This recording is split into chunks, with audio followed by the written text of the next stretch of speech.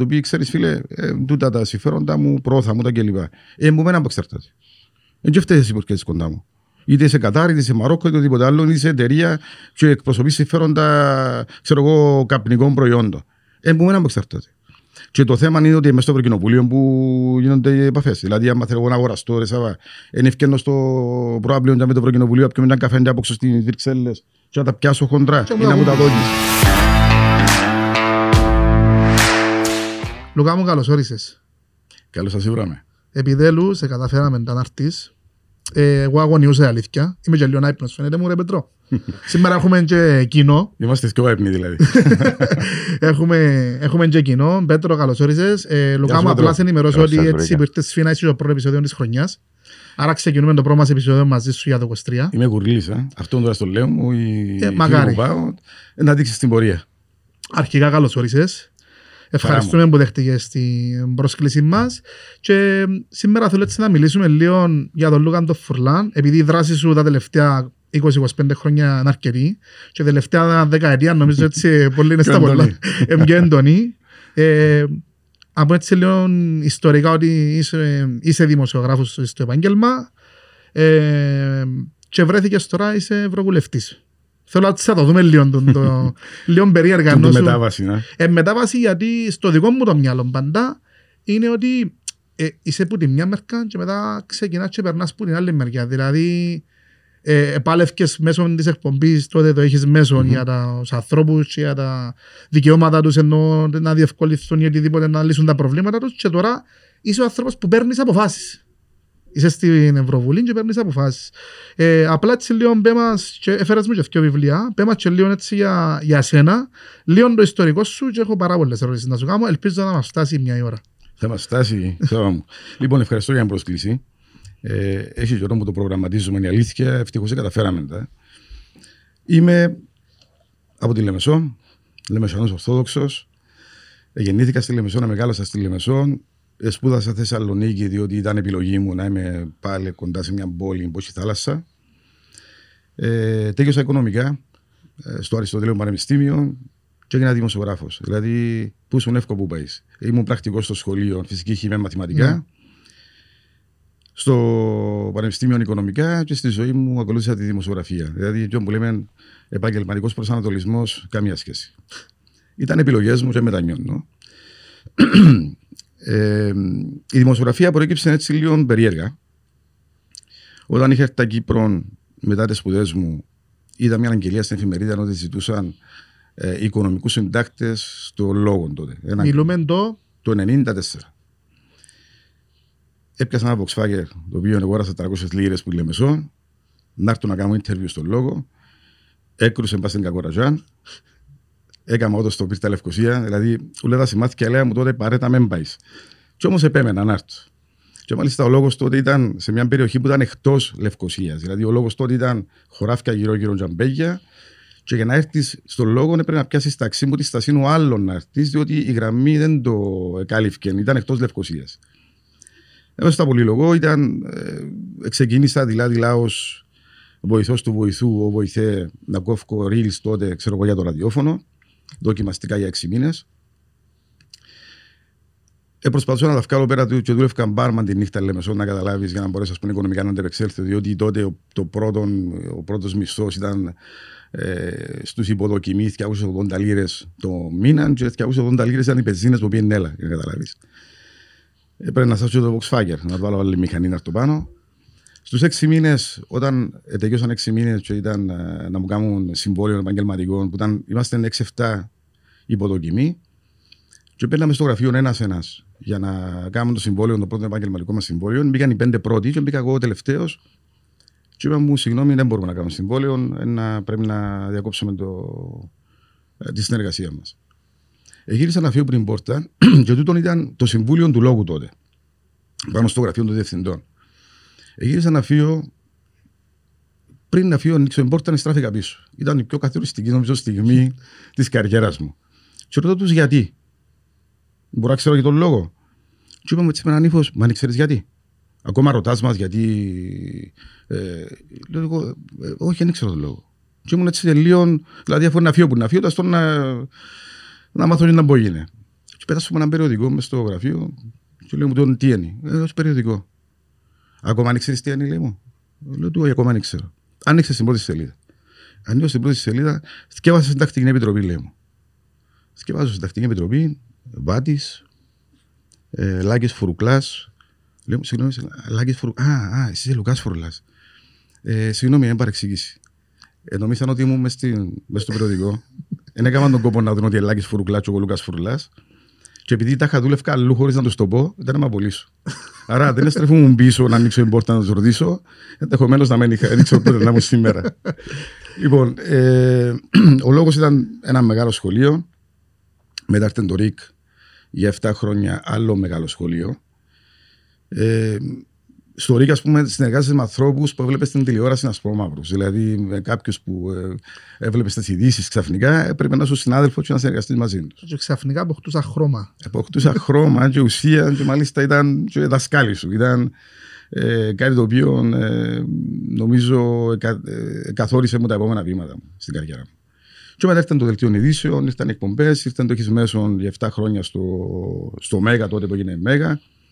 Όπως σου είπατε πριν να ξεκινήσουμε, ίσως είμαι από τους λίγους που χωρίς να φύγουν την καρέκλα τους αλλάξαν 3 κανάλια, διότι άλλασε το όνομα του καναλιού από λόγο σε TV1, μετά ο Μέγα, μετά Μέγα κλπ.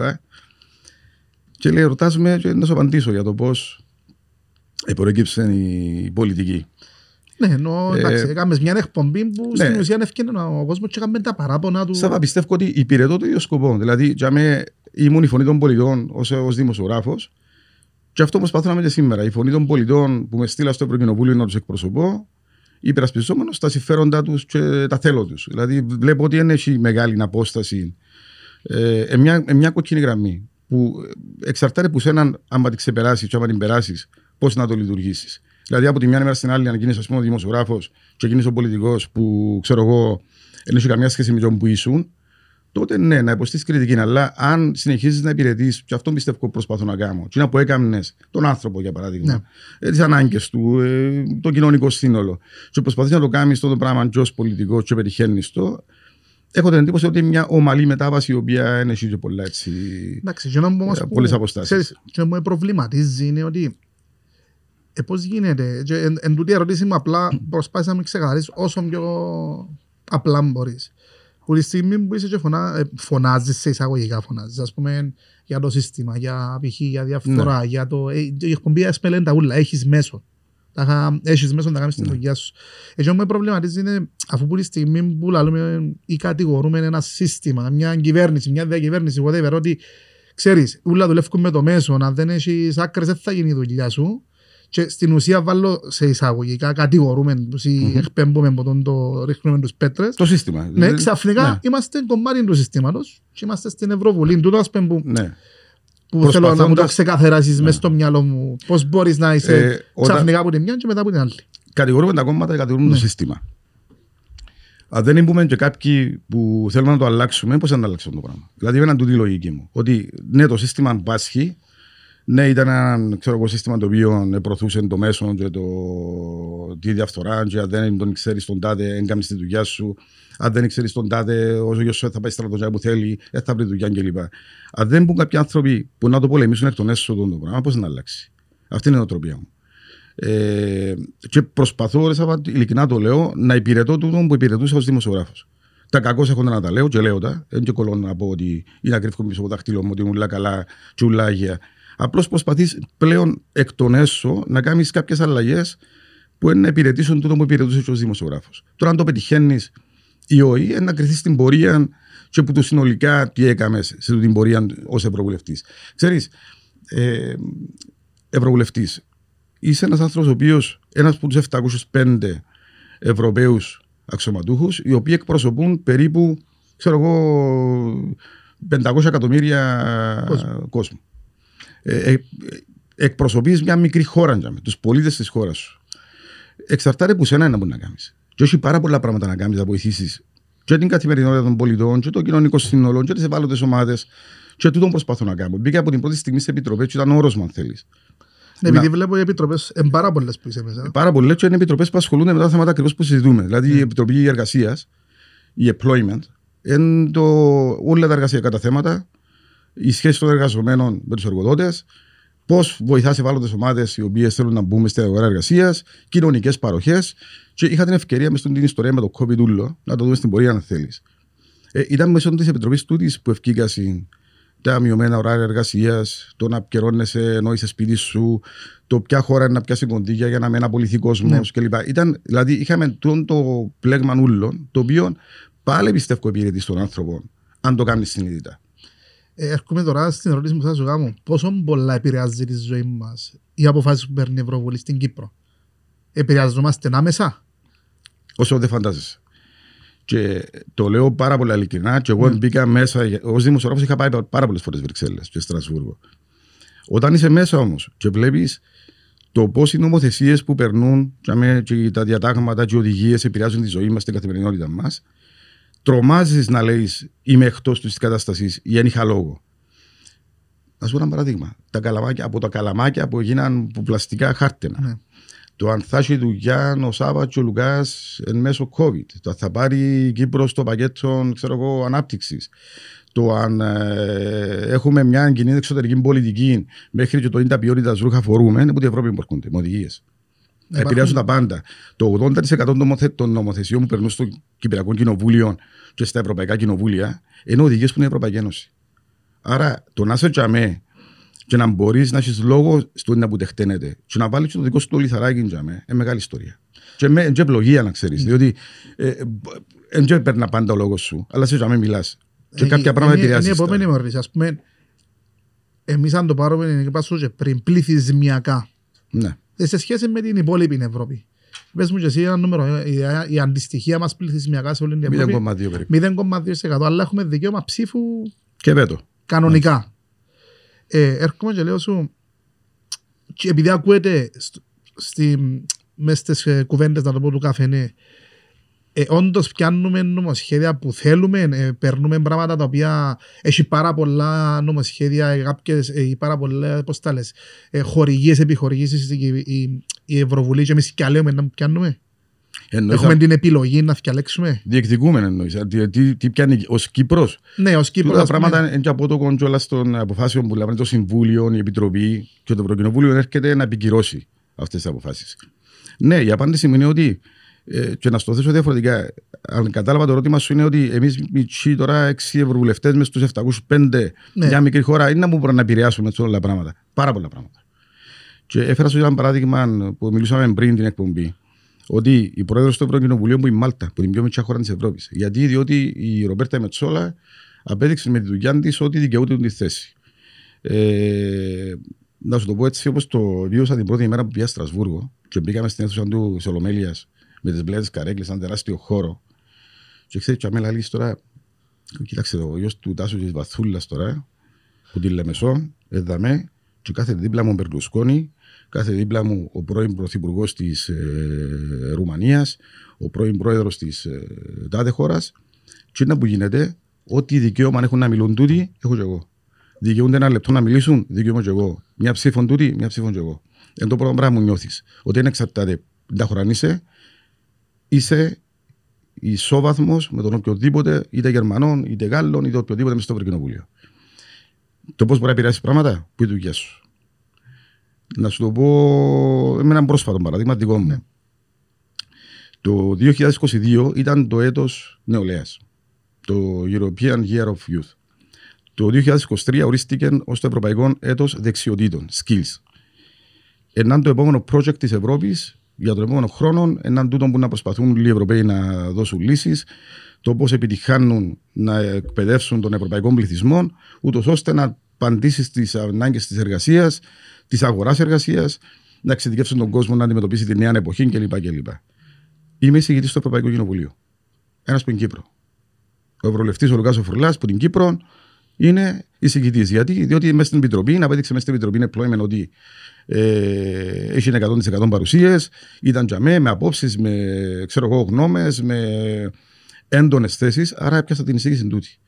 Και είναι κάτι το οποίο είναι να επηρεάσει και την Κύπρο, διότι η εισηγητής είναι Κύπριος. Και μπορούμε να μπούμε μέσα στα πλαίσια του να διεκδικήσουμε παραπάνω πράγματα, ναι. Διότι εμείς παπάες, εμείς τατάες. Θα σου πω έτσι πολλά χαρακτηριστικά. Επειδή βλέπω και μου το CV σου, είχα δει ότι είσαι στην Επιτροπή Πολιτισμού και Παιδείας. Αυτό ανέφερε και το Youth φαντάζομαι. Ναι, ακριβώς. Και γράφεις συγκεκριμένα ότι είσαι σκιώδης παρατηρητής, σωστά. Ναι. Ξήγα μας το λίγο. Σκιώδης εισηγητής τι είναι. Ναι.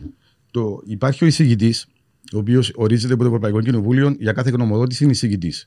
Που είναι ο εντός που να πάρει αποφάσεις ουσιαστικά. Η κάθε πολιτική παράταξη όμως ορίζει ένα σκιώδη εισηγητή, ο οποίος ενά μαζί με τον εισηγητή, ούτως ώστε μαζί να κάνουν όλες τις ενέργειες για να βγει γνωμοδότηση με μια κοινή συνισταμένη, με συμβασμούς εν περιπτώσει.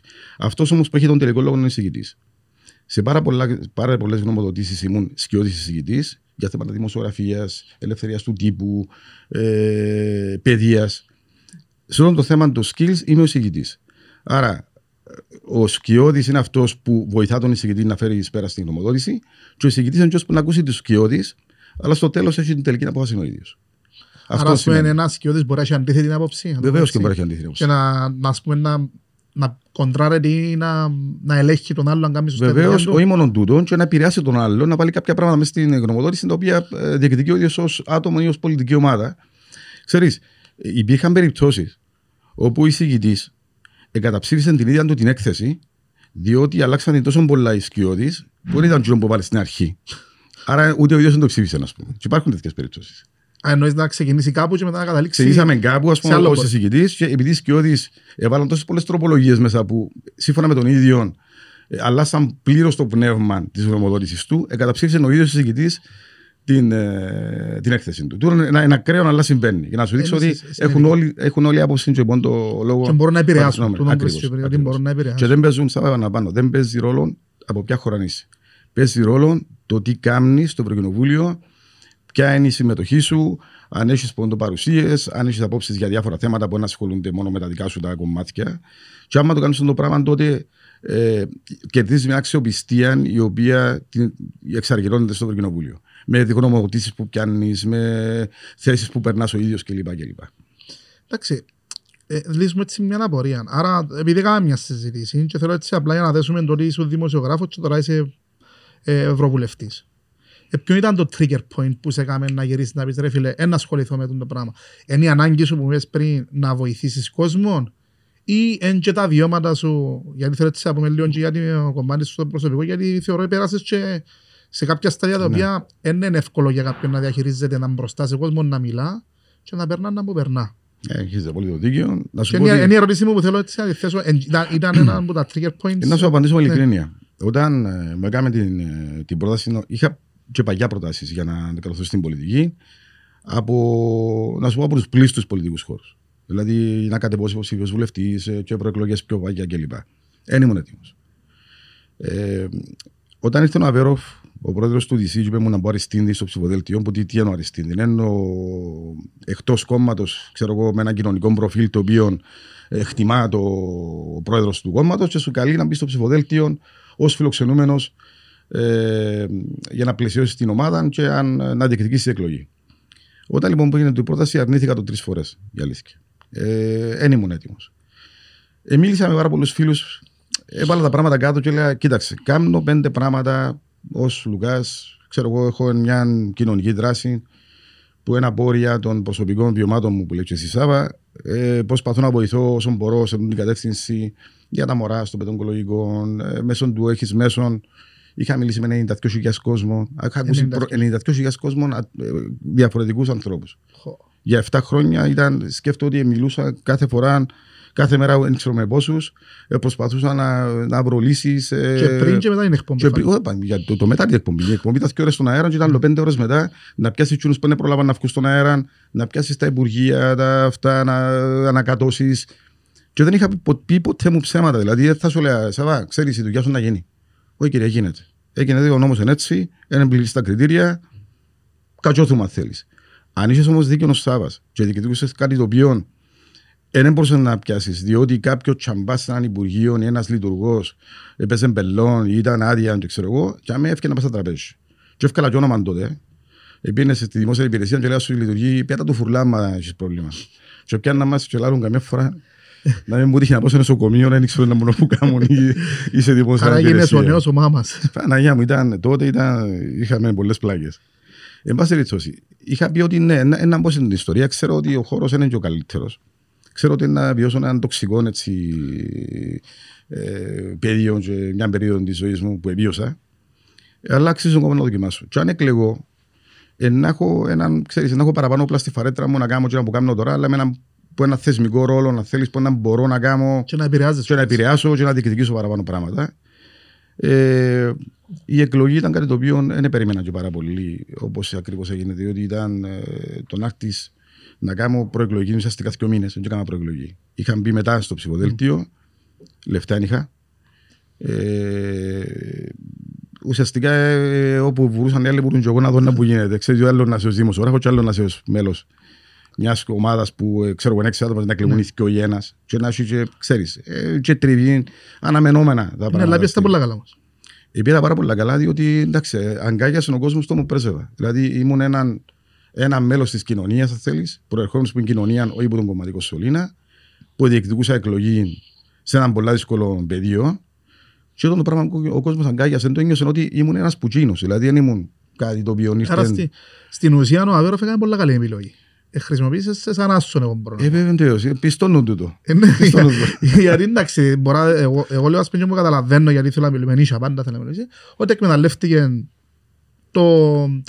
τον branding γύρω μου σένα και χρησιμοποίησε. Δεν και κακό για να με βάλει και αμέσως σημαίνει ότι κάτι έβλεπαν και Αβέροφ ότι μπορούσα να φέρω ψήφους ή δεν μπορούσα να βοηθήσω. Κάτι το οποίο να αποδείχθηκε το για τον Αβέροφ ενώσουν τα ψήφους, για σένα να ήταν το μέσο να μπεις. Ακριβώς. Όχι το έχεις μέσο, το μέσο να σε μεταφέρει και αν θέλεις να πάει. Και έτσι το είδα ακριβώς. Δηλαδή είδα το σε ένα θεσμικό βήμα που να μπορώ να κάνω 5 πράγματα με παραπάνω όπλα στη φαρέτρα. Μα θέλεις να κάνω και να πω κάνω και πριν.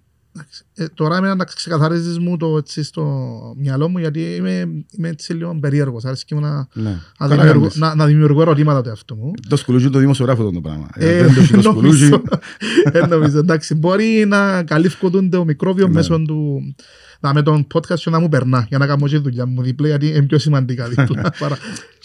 Και με το βιοποριστικό, εν το χαλάρωμα. Λοιπόν, και αυτές σήμερα έφερες μου και 2 βιβλία. Λοιπόν, και θέλω να σε ρωτήσω γιατί δεν τα είχα υπόψη μου η αλήθεια, δεν έκανες καλό promotion, απλά σου είπα τώρα. Εντάξει, ένα βιβλίο που λέει μια θάλασσα και έναν καιρό, που κατάλαβα και από την περίληψη και από τα λεγόμενα σου, ότι το πράγμα ήταν, εντός να το πω, προμήνυμα.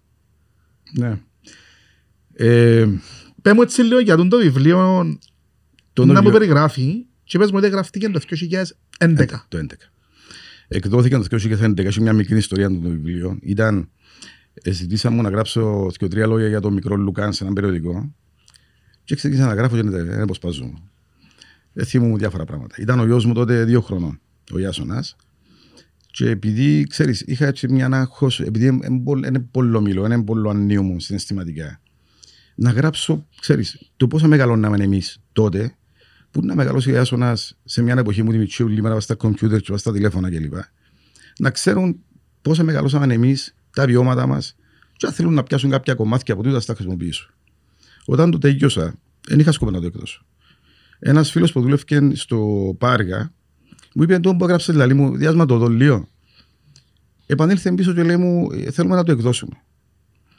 Και λέω: «Εντάξει, εγώ δεν έκανα το για να εκδοθεί». Λέω: «Αλλά αφού να το κάνετε, αφού θέλετε να το εκδώσετε, να βάλω έναν όρο». Εγώ θέλω να βγάλω ούτε γνώση μου την ιστορία. Λέω. Θέλω, αν υπάρχουν έσοδα, και αν πουληθεί το βιβλίο, να δοθούν τα έσοδα στο παιδοογκολογικό. Να πει τώρα κάρμα, να πει τώρα το 11 ήξερα εγώ τι είναι να ακολουθήσει τη ζωή μου, τι είναι να γίνει παρακάτω. Και έτσι ακριβώς έγινε. Και τα έσοδα πήγαν τότε στο ένα όνειρο, μια ευχή. Όλα, και μάλιστα πήγαν πάρα πολλά, εξαντλήθηκε πλήρως η έκδοση. Υπάρχει τώρα διαθέσιμο κάπου? Ναι, βεβαίως. Να σου πω γιατί. Διότι εξαντλήθηκε πλήρως το 11. Το 21, μετά από όλα αυτά που έγιναν στη ζωή μου κλπ. Είπαμε να εκδώσουμε το βιβλίο τούτον και πάλι από το Πάργα για να δοθούν όλα τα έσοδα και πάλι στο παιδοογκολογικό, όπως και έγινε.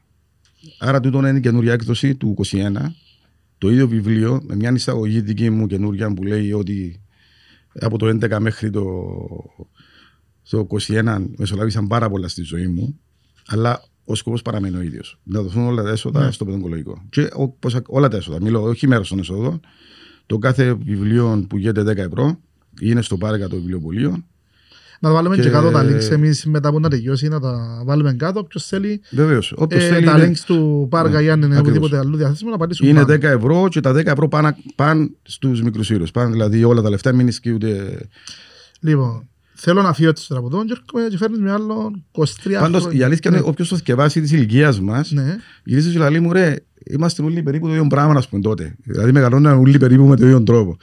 Με τα μασκαραλικούθια μας, με τα παιχνίδια που φτιάχναμε μόνοι μας, στη θάλασσα, τα ποήλατα μας, τα αυτά μας, τις μάπες μας. Εντάξει, τώρα κάνεις μας τσεκ, μα δεν το θυκευάσαμε, δεν μπορούμε να κάνουμε συζήτηση. Να το θυκευάσεις γι' αυτό. Να σε φέρουμε σε άλλο podcast. Τώρα κάνω σου πόντο βέβαιος, κάνω σου τώρα έτσι προμόσιο και να το θυκευάσεις. Λοιπόν, και πιάνω το δεύτερο βιβλίο, πάλι από την Παργά, και τούτο είναι κοινοβουλευτική ομάδα στο Ευρωπαϊκό Λαϊκό Κόμμα. Ναι, δωρεάν. Είναι γάμματο για να τη δίνετε δωρεάν στους φοιτητές. Και λέει φοιτητές. τώρα, το άλλο το βιβλίο είναι 23 χρόνια δημοσιογράφος, η τηλεόραση όπως την έζησα. Και τώρα βοηθάς με να σου κάνω έτσι 2-3 ερωτήσεις που έχω απορία. Είχα μιλήσει και μαζί πριν 2 χρόνια ρε Πέτρο. Έχουμε και τον Πέτρο, απλά Πέτρο πέμασε ένα γεια, τραβά μικρόφωνο κοντά σου. Γεια σας. Γεια σου Πέτρο. Λοιπόν, ο Πέτρος είναι ο σκιώδης παρουσιαστής. Είναι ο σκιώδης παρουσιαστής. Είμαι η σκιά σας.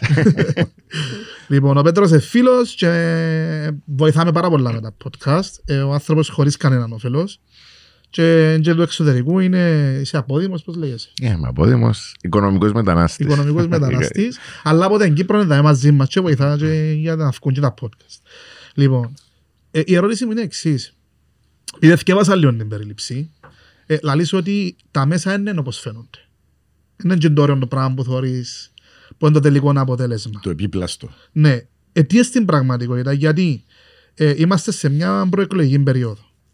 Λογικό, λίγο πριν τις εκλογές, να φκαίνουν σε σκάνδαλα. Εντάξει, τα τελευταία 2 χρόνια μόνο σκάνδαλα έχουμε στην Κύπρο. Ή μόνο σκάνδαλα ακούμε από τα κανάλια. Και βλέπω ότι, φίλε, όντως, τα κανάλια επηρεάζονται που κάπου, βγάλουν προς τα έξω μόνο εκείνων που θέλουν κοινοί. Και είναι η ερώτηση μας, που είναι εσύ που ήσουν μέσα, 23 χρόνια. 23 χρόνια. Ποια είναι η άποψή σου? Να ξεκινήσω από το ότι είναι το που φαίνεται το κανάλι, ούτε η δουλειά μας. Υπάρχουν πάρα πολλοί νεαροί που θέλουν να μπουν στον χώρο και πιστεύουν ότι η δημοσιογραφία εκείνον το ωραίο, να πει στην τηλεόραση βαμμένος, να λες τις ειδήσεις, να σε ξέρει ο κόσμος, να μπαίνεις μες στα περιοδικά, να κάνεις εξώφυλλα κλπ. Τούτο είναι ένα μικρό κομμάτι της όλης δουλειάς που πρέπει να κάνεις για να φτάσεις σε σημείο. Και δυστυχώς δεν το ξέρουν πολλοί. Ότι έχει μια διαδρομή να διανύσεις μέχρι να φτάσεις σε ένα επίπεδο που να κάνεις παρουσίαση του δελτίου, που να μπορείς να κάνεις εκπομπές και να μπορείς να είσαι ολοκληρωμένος δημοσιογράφος. Στο βιβλίο προσπαθώ να φέρω τους μελλοντικούς δημοσιογράφους προ της πραγματικής κατάστασης. Τι να αντιμετωπίσετε που να πάρεις έναν κανάλι. Όταν ακούς παρουσίαση των δελτίων ειδήσεων, τι είναι το πράγμα. Πώς το βγάλεις πέρα. Ότι ξεκινάς που η ώρα 5 το πρωί και τελειώνεις η ώρα 10 τη νύχτα, και καμιά φορά η ώρα 10 τη νύχτα πάει να σχολάσεις, και προκύπτει κάτι πιο σημαντικό, και ξαναμιλήσεις και ξαναμιλήσεις και σε άλλο 5 ώρες. Έτυχες σου? Πολλές φορές. Πάρα πολλές φορές. Δηλαδή, κάνεις ένα ρεπορτάζ, για παράδειγμα, και τελειώνει το ρεπορτάζ, και πάει να αφήσεις, και λέει σου, σχολίασε το και ο τάδε. Του ξαναπαρκείς πάλι να το συνδυάσεις με το ρεπορτάζ σου. Ή να να κάνεις ζωντανό, να δω και στα καινούργια δεδομένα μες στο δελτίο ειδήσεων.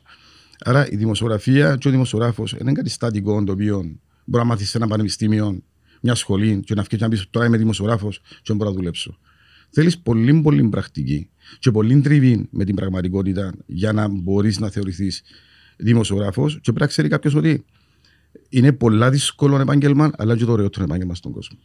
Μπορεί δηλαδή οι ώρες που να φάει να μην αμοιβώνται σωστά, δηλαδή να υποαμοιβέσαι, να δουλεύεις πάρα πολλές ώρες, να μην έχεις προσωπική ζωή, αλλά το ταξίδι στη δημοσιογραφία δεν θα σου το προσφέρει κανένα άλλο επάγγελμα στον κόσμο. Τώρα, δεν θα αποφύγω το ερώτημα για το ποια είναι η αλήθεια που βγάλουν τα κανάλια προς τα έξω. Η αλήθεια που βγάλουν τα κανάλια προς τα έξω είναι η δική του κάθε καναλιού με τα συμφέροντα που εκπροσωπεί. Να σου πω ότι καθορίζεται πολύ και από τη διαφήμιση, ναι, καθορίζεται. Αν εγώ, για παράδειγμα, έχω μια εταιρεία πίσω μου με εκατομμύρια Σάβα και βάλω στο κανάλι σου διαφήμιση μέρα νύχτα και κατεβώ υποψήφιος, θα με προβάλλεις. Να προβάλλεις τον Πέτρο που έβαλε διαφημίσεις στο κανάλι σου. Ποιον να προβάλλεις? Έμενα να προβάλλεις.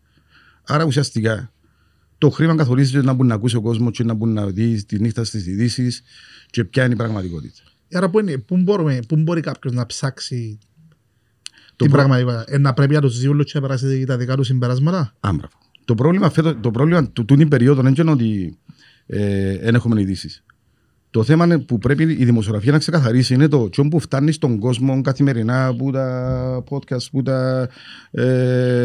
που τις ιστοσελίδες, που τις εφημερίδες, πέθαναν εφημερίδες σε βάση περιπτώσει, που τα κανάλια κλπ. Είναι το που φτάνει κοντά μου. Και τηλεόραση πέθανε. Ναι, φιλτράρω το για να δω τι είναι το πραγματικό και τι όχι. Τόσα πολλά πλέον, τόσο ο πλούτος των πληροφοριών που φτάνει κάθε μέρα κοντά σου, που δεν ξέρεις να από το πραγματικό ή να από το ψέμα. Ακριβώς. Να σταθώ δάμε, γιατί είσαι και στην Επιτροπή για τα fake news, ναι. Βεβαίως, ναι. Επιτροπή Διοντολογίας. Είναι Επιτροπή Πολιτισμού του Ευρωκοινοβουλίου, η οποία ασχολήθηκε και μου μάλιστα και ο εισηγητής στο συγκεκριμένο θέμα. Εντάξει, άρα πώς ξεχωρίζω εγώ κάτι που είναι fake με κάτι που είναι αληθινό? Πώς τα διασταυρώνω? Πώς μπορώ να καταλάβω? Ενώ όσο πιο απλά, αν μπορείς να το εξηγήσεις. Πώς μπορώ εγώ να καταλάβω αν το πράγμα είναι fake news? Δύσκολο. Πάρα πολλά δύσκολο. Με την τεχνολογία τώρα ειδικά. Πλέον εξαρτάται από το πόσο εμπιστεύκεσαι εκείνον που ακούεις. Κρίνει και μόνος σου τον, δηλαδή αν μια ιστοσελίδα σερβίρει με καθημερινά fake news, να την απορρίψω. Αν ο Λουκάς, ξέρω εγώ, είπε μου τρία ψέματα, πλέον χάνει αξιοπιστία, δεν θα τον ακούω τον Λουκά να με ενημερώνει. Άρα επιλέγω κιόλας λίγο το ποιον ακούω, και να που θκευάζω, και να που βλέπω. Δεν είναι εύκολο. Δεν είναι καθόλου εύκολο. Δηλαδή το fake news πλέον φτάσαμε σε ένα σημείο που δεν είναι μόνο να γράψω κάτι και να πω ότι ο Πέτρος είναι έτσι και ένα fake news. Μπορώ να βάλω τον Πέτρο, την εικόνα του Πέτρου, να μιλά, να τον κάνω μοντάζ και να μένει ο Πέτρος και να λέει πράγματα ο Πέτρος τα οποία είναι ποτέ του. Μπράβο, το AI, με το AI. Ακριβώς, δηλαδή, πλέον, πού βάλουμε τη γραμμή και καθορίζουμε ποιο είναι το σωστό και ποιο είναι το ψέμα. Τούτο είναι το μεγαλύτερο πρόβλημα της δημοσιογραφίας σήμερα. Και όσοι μπουν στον χώρο σήμερα πρέπει να ξέρουν ότι η δουλειά τους πλέον δεν είναι από την είδηση, διότι την είδηση μαθαίνει ο κόσμος πριν να συμβεί, είναι να εξηγήσουν του κόσμου και τούτη ευθύνη τους τι είναι το αληθινό και το ψέμα. Και μεγάλη πρόκληση για τους δημοσιογράφους το πράγμα και μεγάλη ευθύνη, Σάββα. Και όχι εύκολο. Ναι, άλλη μια ερώτηση και νομίζω ότι ο Πέτρος να ρωτήσει κάτι. Επειδή έκαναμε podcast πάλι και με τον Μαρίνο τον Νομικό, ο οποίος είναι δημοσιογράφος. Εμένα και που μου λείπει από την Κύπρο αρχικά πριν να κάνω ερώτηση μου είναι η ερευνητική δημοσιογραφία. Που θεωρώ ότι είναι κάτι πολλά δύσκολο και έτσι που βγάλει στην ουσία πολλά πράγματα στη φορά, όχι για να κατηγορήσει, απλά για να δεις σε τι επίπεδο είμαστε. Και όταν κλείσαμε το podcast πριν 2 χρόνια με τον Μάρινο, ρωτήσα το. Εσύ θα έλεγες κάποιον να γίνει δημοσιογράφος? Και απάντησε ήταν όχι. Εσένα ποια είναι η άποψη σου? Να συμβουλεύκες κάποιον να γίνει δημοσιογράφος? Δεν θα τον συμβουλεύκα να μην γίνει δημοσιογράφος, αλλά θα του έλεγα τις δυσκολίες που να αντιμετωπίσει. Μέσω και πού το βιβλίο ακριβώς. Δηλαδή να του βάλω μπροστά του το τι είναι η πραγματική εικόνα, το τι είναι να βρει μπροστά του, πόσο δύσκολα είναι τα πράγματα. Είναι ούλα μαύρα, και να σου πω γιατί.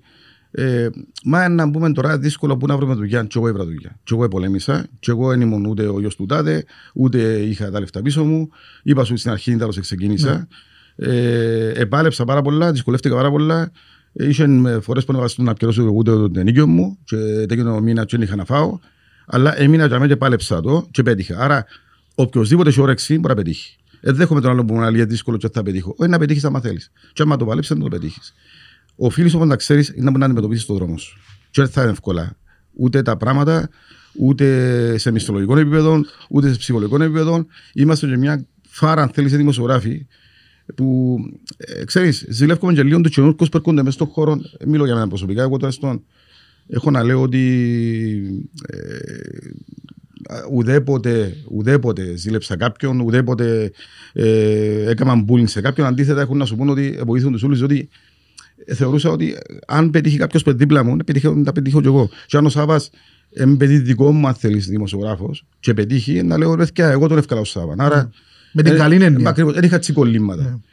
Οφείλουν όμως να ξέρουν οι μητσοί που μπαίνουν στον χώρο το τι είναι να αντιμετωπίσουν. Είναι πολλά δύσκολα τα πράγματα, αλλά είναι πολλά ώρα το ταξίδι. Εμένα, που πρόσφατα η δημοσιογραφία, παρόλες τις δυσκολίες, δεν ήξερα αν θα ήμουν σε άλλο επάγγελμα, αν μπορούσα για παράδειγμα να πάω στη Βοσνία, το το 96 μες στον πόλεμο και να καλύψω τον πόλεμο στη Βοσνία ή να πάω Κούβα ή να πάω και μπορεί να με πίσω. Ακριβώς.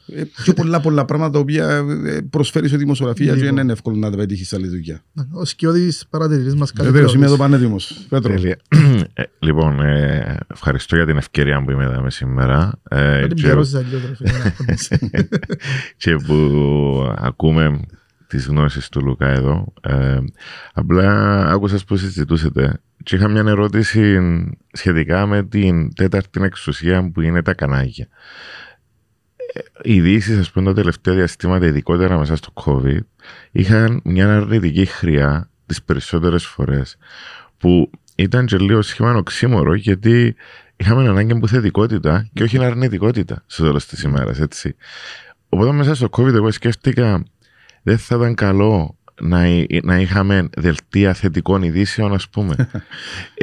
Και που πιάνω απόψη ότι, ας πούμε, πώς μπορούμε να καλλιεργήσουμε πολίτες με κριτική σκέψη αν δεν παίρνουμε, για παράδειγμα, τα δεδομένα που βγάλει η Eurostat. Να τα εξηγήσουμε. Δεν έχουν όλοι οι πολίτες την ικανότητα να καταλάβουν τα στατιστικά και τα δεδομένα και πώς επηρεάζουν τούτα τη ζωή μας ή τι σημαίνει ότι πάμε καλά. Πάμε καλά, ας πούμε. Οπότε, εντάξει, ενώ τούτο είναι το ένα το κομμάτι. Αγγίζεις ένα πολύ μεγάλο κεφάλαιο. Και χαίρομαι που το αγγίζεις. Και το δεύτερο κομμάτι, να το αφήσω για να μην κάνω παρεμβάσεις. Χαίρομαι για το 2023 που να είναι το έτος δεξιοτήτου. Γιατί τα soft skills, όπως ονομάζονται στα αγγλικά, είναι το κλειδί για την επιτυχία σε ό,τι κάνεις στη ζωή σου. Και ειδικότερα εσύ που ξεκίνησες που το Α και κατέληξες στο Ω. Μάλιστα. Το ταξίδι ήταν πολλά ταραχώδης, οι φορτούνες ήταν μεγάλες. Τι μετέφερες όμως μαζί σου? Τσίνα που έμαθες όταν δούλευκες μπάρμα. Η επαφή με τον κόσμο έχει στη συνέχεια. Άρα τούτο το πράγμα νομίζω ότι πρέπει να υπάρχει και κάτι το οποίο να δυναμωθεί, και η Generation Z και Y, whatever τους λαλούν, είναι πολλά πιο τυχεροί γιατί έχουν πρόσβαση στην πληροφορία και μπορούν να καλλιεργήσουν τα skills τους πολύ καλύτερα όπως τα καλλιεργήσαμε εμείς. Πέτρο, ανοίξτε ένα κεφάλαιο το οποίο να μας πάρει λίγο αλλού, δώσ' μου ένα λεπτό μόνο. Και να το σημειώσουμε, μπορεί να ξανά Κύπρο για να το συζητήσουμε και να φροντίσει να είσαι Κύπρο. Να πω κάποια δεδομένα για τα skills, τα οποία όταν τα είδα και εγώ, τρόμαξα για το γεγονός ότι δεν είμαστε καθόλου προετοιμασμένοι να το αντιμετωπίσουμε το πράγμα. Το 70% των επιχειρήσεων στην Ευρώπη δηλώνουν αυτή τη στιγμή ότι δεν βρίσκουν εξειδικευμένο προσωπικό να δουλέψουν. Υπάρχουν άνθρωποι οι οποίοι σήμερα 13-14 χρονών, μαθητές ουσιαστικά δεύτερας γυμνασίου, τρίτης γυμνασίου, και όταν βγουν στην αγορά εργασίας, το 30% των δουλειών όπως τις ξέρουμε σήμερα θα υπάρχουν, και να υπάρχουν δουλειές που δεν υπάρχουν σήμερα. Το τι ζητά ο εργοδότης του μέλλοντος, και το πράγμα λέω ότι έκαναμε μια έρευνα με το Πανεπιστήμιο, το CIIM, για τα επόμενα 10 χρόνια το εργασιακό περιβάλλον, το τι αναζητούν οι εργοδότες για να πιάσουν κάποιον άνθρωπο στη δουλειά τους. Το πτυχίο, ξέρετε πονεί. Τρίτο. Εμάς τον καιρό μας, η γενιά δική μου, ξέρεις να πάμε τον ήρων των γονιών μας. Να πάει ο γιος μας σπουδάσει, να πιάσει ένα πτυχίο. Και αν έχω και λεφτά, ή ξέρω εγώ, να κάνει και ένα μάστερ, και να πάλι πας στον τοίχον του, και μετά θεωρούμε ότι ο γιος μας τέλειωσε. Και μετά να δούμε τα δουλειά να βρει. Τώρα, ο εργοδότης να κάθεται απέναντι σου λαλεί, ή να του λαλείς, είναι τα πτυχιόν εσείς, του Χάρβαρτ, του τάδε, ξέρω εγώ. Οκ, με κοφτεί. Τι ξέρεις να κάνεις? Τι ξέρεις να κάνεις? Ξέρω να κάνω 1, 2, 3, 5 πράγματα. Το πρώτο που να ζητά από σένα είναι πώς επικοινωνείς το που ξέρεις να κάνεις. Μπορεί να το επικοινωνήσεις. Αν δεν μπορεί να το επικοινωνήσεις, δεν πας σε κάμω. Εμπάνα σε του Χάρβαρτ, του Στάνφορντ και του, ξέρω εγώ, του Yale. Άρα, εμείς τώρα, ανοίξτε ένα πολλά σημαντικό κεφάλαιο. Προετοιμάζουμε τους ανθρώπους τούτους, την νεολαία μας, τα σχολεία μας, να αντιμετωπίσουν την εξέλιξη. Όχι, ενώ σήμερα ιδιαίτερα. Καθόλου. Ο γιος μου είναι 13 χρονών και τώρα το άγχος του πήγε σχολείο. Και το άγχος του ήταν τετράμινα, εξετάσεις αυτά κλπ. Να μάθω 50 πράγματα, εκ των οποίων να θυμώ το ένα. Δεν πάτε να κάνει τα πράγματα αύριο. Δηλαδή αχώνουμε τη νέα γενιά για πράγματα που θα χρησιμοποιηθούν. Και δεν τους ετοιμάζουμε για το που να βρουν μπροστά τους αύριο. Τον το έτος δεξιοτήτων για μένα είναι πάρα πολύ σημαντικό και ελπίζω να πιάμε που τα μαγιά και είναι ευκαιρία ότι ο εισηγητής είναι Κυπραίος και είμαι εγώ και είμαι λίγο να κατορμές μες στα πράγματα, ναι.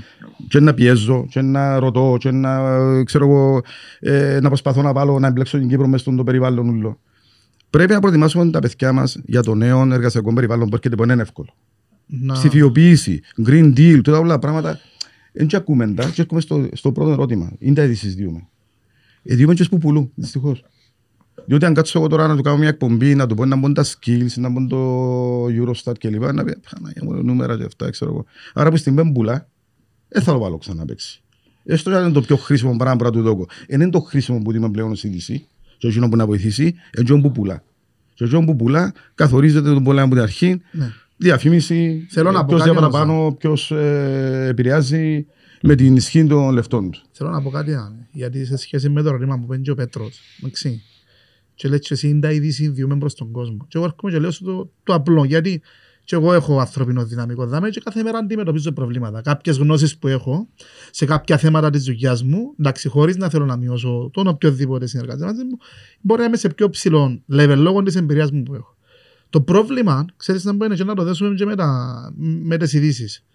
Πρέπει να το εξηγήσω με έναν τρόπο τον οποίο να είναι κατανοητό στο δικό του το μυαλό. Αυτό είναι. Επικοινωνία. Πώς το επικοινωνείς, αυτό είναι το θέμα. Και νιώμη που λέει ο Πέτρος, ναι, θα ακούσει ο άλλος Eurostat και να ενθουσιαστεί. Αλλά λες και εσύ, μπαίνουμε... Μάσα τούτο και δώσ' τούτο. Μπράβο, δώσ' τούτο σωστά να το πιάσει. Και πιστεύω ότι πλέον, λέω σου εγώ, ανοίγει το δράση και όταν βλέπω ειδήσεις, το μόνο πράγμα που κάνω, λέω σου το όσο ανοίγει το δράση, αλλάσω το. Γιατί εκείνο που βλέπω, εκείνα που μου λέει η είδηση, είδα τα από το πρωί. Ευκαιρβάσα τα είδη από το πρωί. Ξέρω τα. Και τι είναι να μου πεις, αφού θα μου πεις κάτι διαφορετικό. Το point να μπω να ασχοληθώ μαζί σου πρέπει να μου κεντρήσεις το ενδιαφέρον. Είπες κάτι, Σάβα, και έθελα να φύγω να πες είχαμε. Ερευνητική δημοσιογραφία. Ναι. Για να κάνεις ερευνητική δημοσιογραφία, πρέπει να έχεις και μια ευχέρεια να κάτσεις σε ένα γραφείο ή να μην κάνεις ρεπορτάζ για 10-15 μέρες για να μπορείς να παράξεις κάτι. Πέμε έναν κανάλι που να αφήσει ένα δημοσιογράφο να καθαίρεται για ένα μήνα και να μην κάνει δουλειά να σου κάνει ρεπορτάζ την ημέρα για να γεμώσει το δελτίο του και θα φύγει να κάνεις το πράγμα που λες ερευνητική δημοσιογραφία. Έτσι θα φύγει. Να σε ξεζουμίσεις για μέ να του κάνεις ρεπορτάζ τα τρέχοντα θέματα και όπου πουλούν, λέει ο Πέτρος. Αλλά θα σε αφήνει να κάνεις μια ερευνητική δημοσιογραφία. Το αν εγκλέφτης ο Λουκάς, αν έκλεψε, αν είναι διεφθαρμένος ή είναι διεφθαρμένος, ποιος πρέπει να φυλακεί, ποιος αξίζει να τζάμε στη θέση του, ποιος τρώει και πίνει χωρίς να παράγει. Θα σου το κάνουμε τα πράγματα. Δυστυχώς. Και έρχομαι και λέω, εκατέβηκε μας το Al Jazeera, εντάξει, έκαμε μας show, που αλήθεια έκαμε μας show. Γιατί ήμουν. Κατά τύχης εντόπισα τον δημοσιογράφο το Al Jazeera που στην Κύπρο, μπορεί τον έφερε κανένα κανάλι να μιλήσει, να μας πει να μπούκαμε ρε φίλος άνθρωπος. Όχι γιατί το έκαμε, να μπούκαμε. Νομίζω καλέσαν τον μετά η αστυνομία για κατάσταση να πω. Ναι, μετά, πούν τον. David Harrison ήταν ο δημοσιογράφος, είδα τον εγώ, έστρα μήνα στο Twitter και το πρώτο μας podcast. Αλλά για να κατηγορήσω. Ρε φίλε, θεωρείς ότι μια χώρα, μια αραβική χώρα, ρε φίλε, επενδύει εκατομμύρια έναν κανάλι για να κάνει το πράγμα. Πόσο καιρό έκανε την έρευνα τους άνθρωπους? 1,5 χρόνο. Ακριβώς. Και επικαιρώνεται το κανάλι για να παράξει το θέμα και το βγάλει προς τα έξω. Επέμουν έναν κανάλι στην Κύπρο που να επικαιρώνεται το Σταύρο Λουκά 1,5 χρόνο να κάνει έρευνα χωρίς να κάνει 50 ρεπορτάζ την ημέρα για να γεμονεί δελτίο. Και έρχομαι και λέω εγώ, σαν λαός, σαν δημοσιογράφοι, σαν ανθρώποι τέλος πάντων, φίλε. Πόσο ρήχοι είμαστε ή πόσο βαθιά είμαστε σε αυτά τα πράγματα. Ή απλά κάνουμε πράγματα για να πούμε ότι κάναμε τα και εμείς. Εγώ νιώθω αυτό το πράγμα. Δηλαδή σαν δημοσιογράφοι, σαν επαγγελματίες. Γιατί σήμερα πρωί πριν να έρθω δάμε, εντάξει, επειδή ήταν τέτοια απρόπτω το σημερινό, λόγω της δουλειάς σου, θέλω να σε κατηγορήσω. Εντάξει, μιλούμε με ένα φίλο μας, ο Παρπέρης μου, σε ποιον τηλέφωνο βρω πρωί έναν δουλεύκο, να ανοίξεις να με κάνεις, έχω podcast, τέλος. Εντάξει, και συζητούσαν το εξής ότι δεν είμαστε επαγγελματίες. Ακριβώς. Δεν είμαστε επαγγελματίες. Και αυτό το πράγμα, ρε φίλε, λειτουργεί και φαίνεται που τους πολιτικούς μας, που τους δημοσιογράφους μας και που τις δουλειές μας. Και λέω σου εγώ, έρχομαι εγώ να κάνω μια δουλειά δίπλα, να χτίσω μια δουλειά, να κάνω ένα επάγγελμα, να μπορώ να βάλω σε εισαγωγικά να ζήσω. Γιατί πλέον είναι πολλά δύσκολο να ζήσεις με τον ταδεμένα φορολογίες, ρεύματα σου πάμε. Έτσι και λέω ρε φίλε, καλύτερα δεν είχα όντε εταιρεία να σηκωστώ να φύγω, γιατί βλέπεις τα μοντέλα των άλλων των χωρών και λέει ρε φίλε, τι κάνουμε εγώ εδώ μέσα. Αλλά παρά αυτά, εντάξει, υπάρχει ένα κανάλι, ένα μέσο, όπως λέμε, για να μπορείτε να τα προβάλλεις. Και ελπίζω, και που λέω πάντα σε όλα μου τα podcast, έστω και ένας να επηρεαστεί που τα που λαλούμε. Τούτο είναι το point. Αλλά και με την ερευνητική δημοσιογραφία, εμένα ας πούμε, γουστάρω το. Θωρείς τώρα, κυκλοφορείς 3 βιβλία, Μακάριος Δρουσιώτης. Εντάξει, ο άνθρωπος επίεν παντού. Εν τον είδα έναν κανάλι, τον κάτσε πας στην καρέκλα και να ανακρίνει. Ένα δημοσιογράφο. Μάλιστα. Όχι, λαλό. Ναι. Έκαμε το παρούτ. Έκαμε το. Εντάξει, ρε, αφού δεν παρακολουθώ την τηλεόραση. Ανάκρινε το νόμος. Επαναλαμβάνω, Σάββα, ότι η ερευνητική δημοσιογραφία πρέπει να ευκαιρία να κάνεις. Ναι. Πρέπει να μπορεί να κάνεις. Ο Μακάρος ο Τρουσότης μπορεί να έχει πλέον την οικονομική ευκαιρία να κάνει το πράγμα και να κάτσει να γράψει βιβλία. Μπορεί να κάνεις το πράγμα εσύ. Μπορεί να κάνει ένας δημοσιογράφος που λέει ένα κανάλι να τα ξαπολύσει. Δεν μπορεί να το κάνεις. Είπες επαγγελματίες. Επαγγελματίες είναι ποιος που αμείβεται από τη δουλειά του και μπορεί να ζει την οικογένεια του.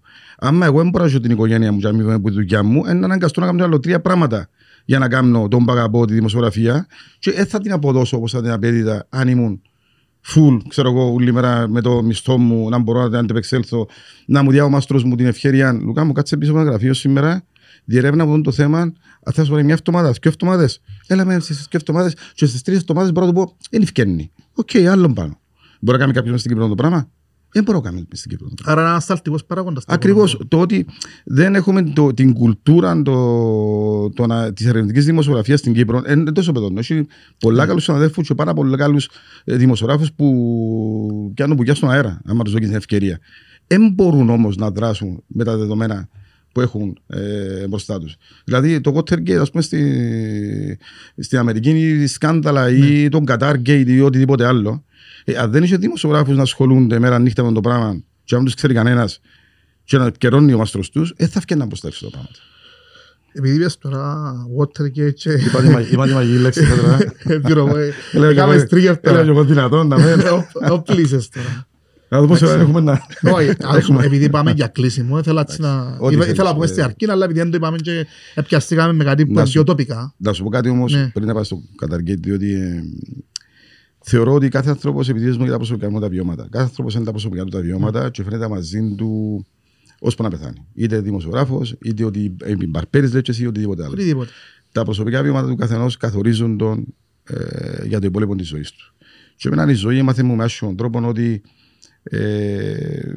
μην κάνεις μακροπρόθεσμα σχέδια, διότι τρώεις πάτσους και κάθεσαι χαμέ.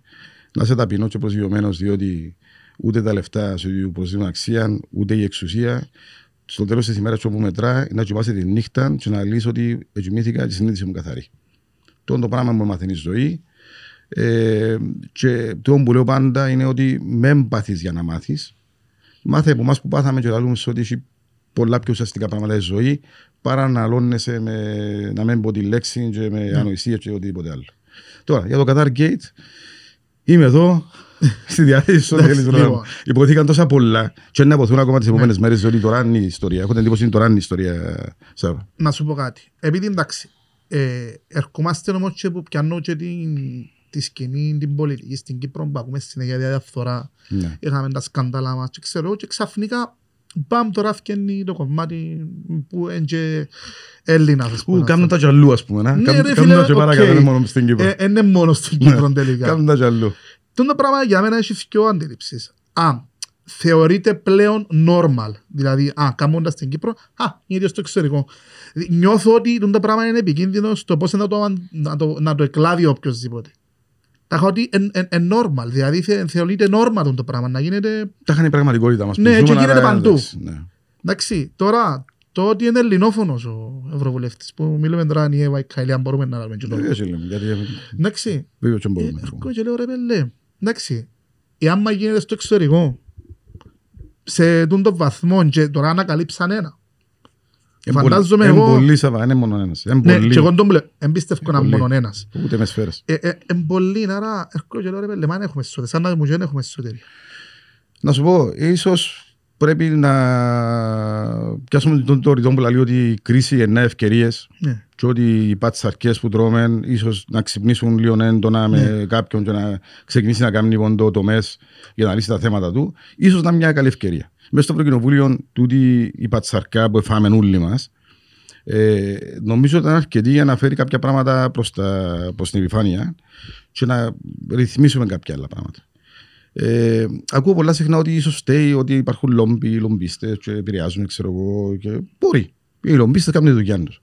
Έχει ο Σάββας μια εταιρεία, φορεί μια καρτελούλα και είμαι λομπίστας, εκπροσωπητή την εταιρεία.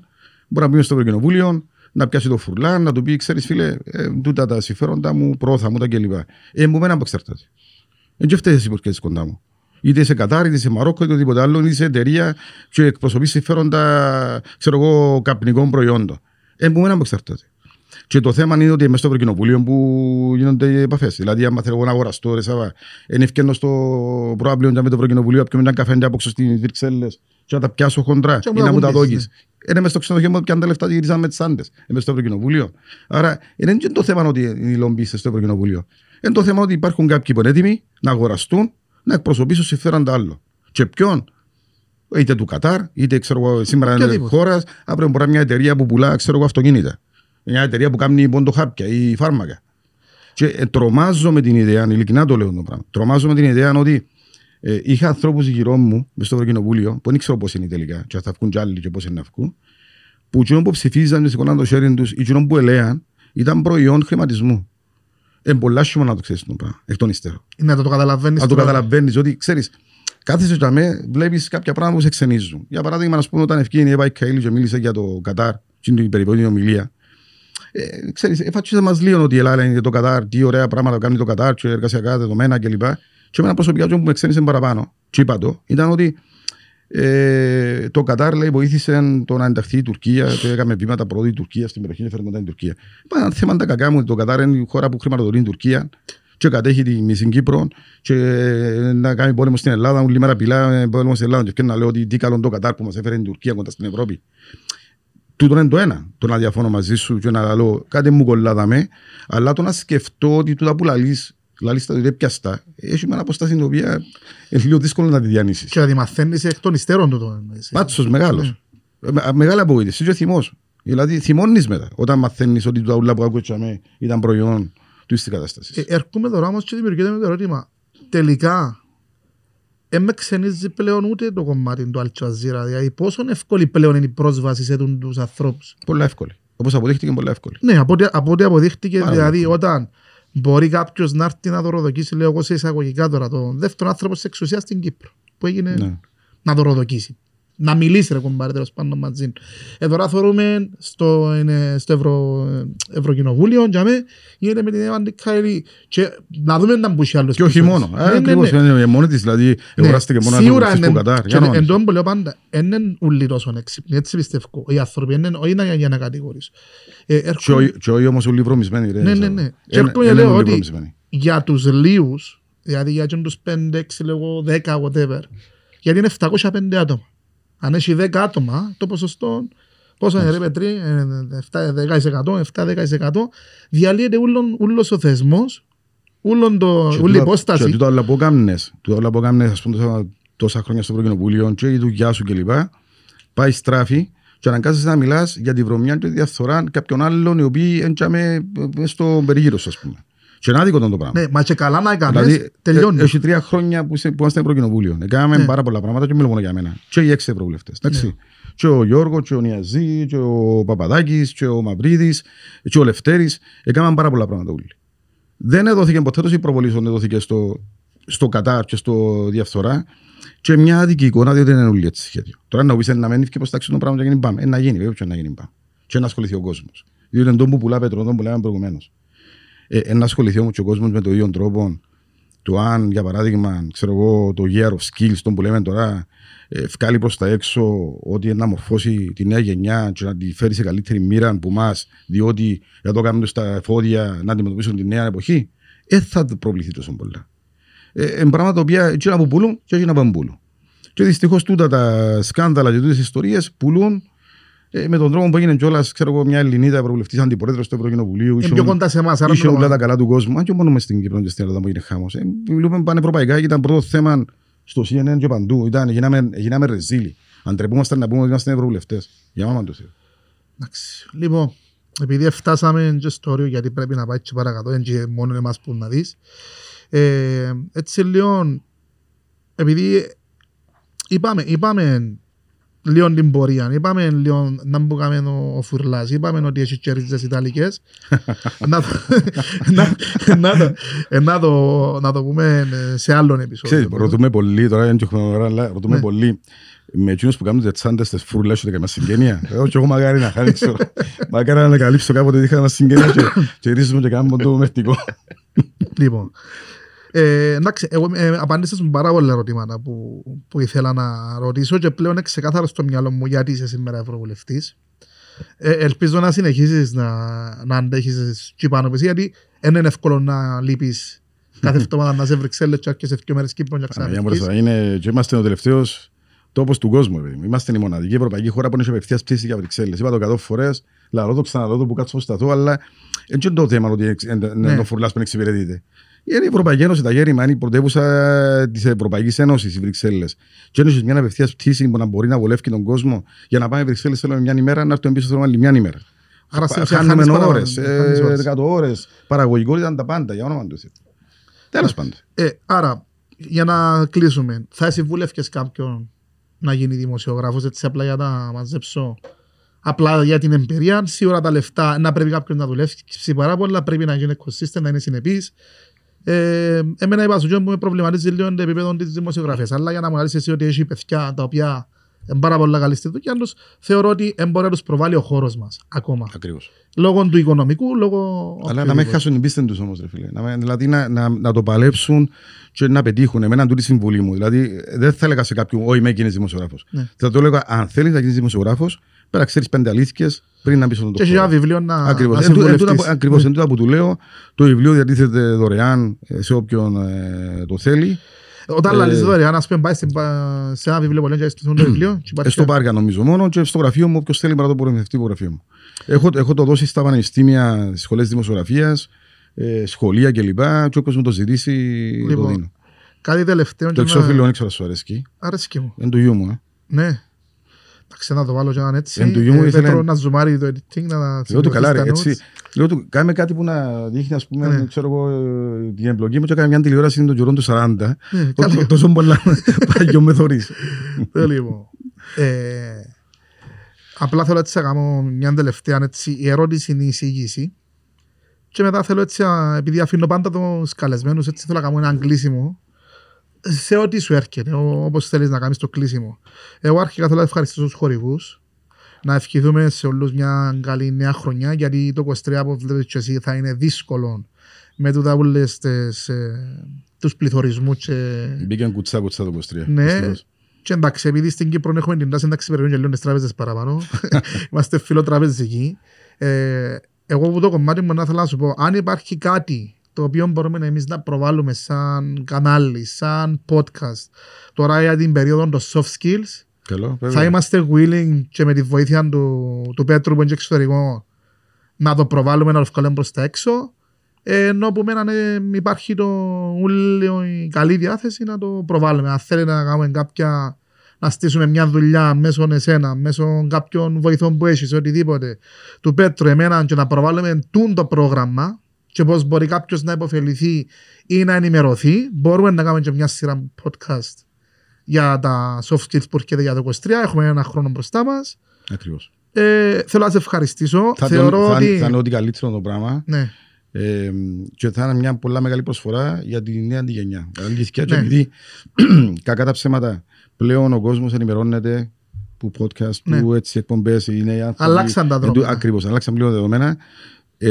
Το τι εσύ μπορεί να προσφέρεις που δαμέ για τους νέους ανθρώπους είναι απίστευτο, αλήθεια. Διότι μπορεί να είναι και εφημερίδα ο 18χρονος, αλλά να δει το ή μπορεί να το ακούσει. Και πραγματικά είναι να τους προσφέρουν πολλά μεγάλη υπηρεσία να μάθουν το τι μπορούν να κάνουν εγκρίμα να έχει παιδιά στην Κύπρο 13.000 εργαζομένους που δουλεύουν σε εταιρείες digital και εκ των 13.000 μόνο 150 είναι Κύπροι ή 200. Γίνεται. Λίγο πολλά περίεργο. Γίνεται. Δηλαδή, να έχει δηλαδή έναν τομέα που μπορεί να ασχοληθεί κάποιος στα digital skills κλπ.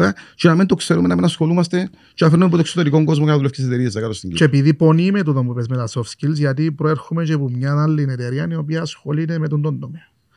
Που πουλούμε κάποια προϊόντα για υδραυλικούς, ηλεκτρολόγους και πλέον στην Κύπρο είναι να μην χρειαστείς ψυχτικών, ηλεκτρολόγων, δεν βρίσκεις. Και λέω σου τα παιδιά, επειδή εγώ γνωρίζω πάρα πολλά παιδιά που κάνουν τη δουλειά, δεν έχουν ώρα να πας σπίτι τους, που είναι τόσο πολλή δουλειά. Και εγκρίμα. Και επίσης που το άλλο το κομμάτι που είμαι εδώ, που είναι οι truck drivers, που είναι οι οδηγοί, ξέρεις πολλά καλά είναι που έγινε πριν 6 μήνες, που η Γερμανία και η Αγγλία γυρεύκαν οδηγούς. Και δεν έβρισκαν και τους ήταν τεράστιους μισθούς. Anyway, να σε αφήσω έτσι να κάνεις το κλείσιμο γιατί πρέπει να... Για τους οδηγούς να πω κάτι. Η πρώτη μου μέρα στο Ευρωκοινοβούλιο κατέβηκα από το αεροδρόμιο. Ναι. Και πιάσα το, έχουμε μέσα αυτοκίνητα να πηγαίνουμε στο Ευρωκοινοβούλιο και πίσω κλπ. Πιάσα ένας οδηγός, καλή ώρα από τη Ρουμανία. Όταν με έπαιρνε στο Ευρωκοινοβούλιο, λέω η πρώτη μέρα που πήγα από το αεροδρόμιο στο Ευρωκοινοβούλιο, λέω του πόσους οδηγούς έχει ήταν. Δηλαδή μου είναι πάρα πολλούς, είναι εκατοντάδες λοιπόν οδηγοί στο Ευρωκοινοβούλιο, διότι εξυπηρετούν τους ευρωβουλευτές κλπ. Πού είναι τα χώρες. Λέμε από όλες τις χώρες της Ευρωπαϊκής Ένωσης έχουμε και μισθή, πάρα πολλά καλή μισθή. Λέω του εν Κύπρο κανένας δεν είναι. Όντως κανένας. Λέμε λίγο κάπου εν Κύπρο. Δεν ενδιαφέρθηκε ποτέ κανένας να πιστέψω, δεν ενδιαφέρθηκε. Αν είχε κάποιο που θέλει να το προβάλαμε ίσως. Εν το ξέρα. Ναι. Εν το ξέρα. Και πιστεύω ότι η προβολή. Ότι μπορεί να διεκδικήσουν θέσεις και κάτω, ότι οι οποίες αναλογούν μας, να το ψάξουν, να το κάνουν. Η προβολή, λέω σου, συνάδει και με τα μέσα μαζικής ενημέρωσης. Δεν γίνεται σωστή προβολή και το πράγμα που είπε ο Πέτρος. Προσπαθούμε. Ναι. Εγώ να είμαι ειλικρινής μαζί σου. Ναι. Έμπω τις εκπομπές και ευχαριστώ σε πραγματικά να το κλείσιμο μου που ήρθαν να πούμε και δύο πράγματα παραπάνω για να κάνουμε και κάτω εκεί. Οι ευρωβουλευτές στην Κύπρο, όπως το βλέπει ο κόσμος, ξεσταμπώνει. Ακόμα ένας πολιτικός, τον οποίο να φέρω σε μια εκπομπή, να κάτσει με τον Γιώργο τον Γεωργίου να τσακωθούν για τα τρέχοντα κλπ. Ή να κάτσει, ας πούμε, για τις προεδρικές, για εκείνο και για το άλλο. Βάρτε μας να πούμε και λίγα πράγματα για το που κάνουμε εκεί πάνω και πώς μπορούμε τούτα που κάνουμε εκεί πάνω να βοηθήσουν τον κόσμο τα κάτω. Δυστυχώς δεν μας είναι η ευκαιρία τούτη. Μας θεωρούν ακόμα κάποια γρανάζια του πολιτικού συστήματος, το οποίο να βγει στην τηλεόραση να τσακωθεί, να καυκαλατήσει σαν τους φίλους με τους άλλους για να πουλήσουμε νούμερα. Είναι έτσι τα πράγματα. Εγώ αρνούμαι να το κάνω το πράγμα. Λοιπόν, ξέρεις, έχεις μια θέση δάμε, οπότε σε Κύπρο. Άρεσε μου κιόλας, μια χαρά το περιβάλλον. Ναι. Θα έρχομαι συχνά, πίνω το καφέ μου. Λοιπόν, μπορούμε να συζητούμε ό,τι θέλεις και αν έχεις και θέματα μπορείς να μας τα στείλεις. Τα οποία μπορούμε να φέρουμε, π.χ. αν είναι ο Πέτρος καλή ώρα Κύπρο, να συζητήσουμε με τον Πέτρο, και μαζί. Τώρα που κάναμε την αρχή, πιστεύω ότι... Έχεις έναν μέσο να... Έχω μέσο, τέλος. Μέσο να προβληθείς. Λοιπόν, να σε ευχαριστήσω, Λουκά μου. Ελπίζω να ήρθες έτσι σφίνα, να είσαι καλό για το starting για το 23. Θα με γουρλείς τέλος, θα πάει πολλά καλά. Σε ευχαριστούμε πάρα πολύ. Εγώ ευχαριστώ και καλή συνέχεια παιδιά για τη δουλειά που κάνετε, την οποία δεν μπορεί να φανταστείτε πόσο αντίκτυπο έχει στην κοινωνία και μεγάλη και ευλογία σας και υποχρεώσή σας. Ευχαριστώ.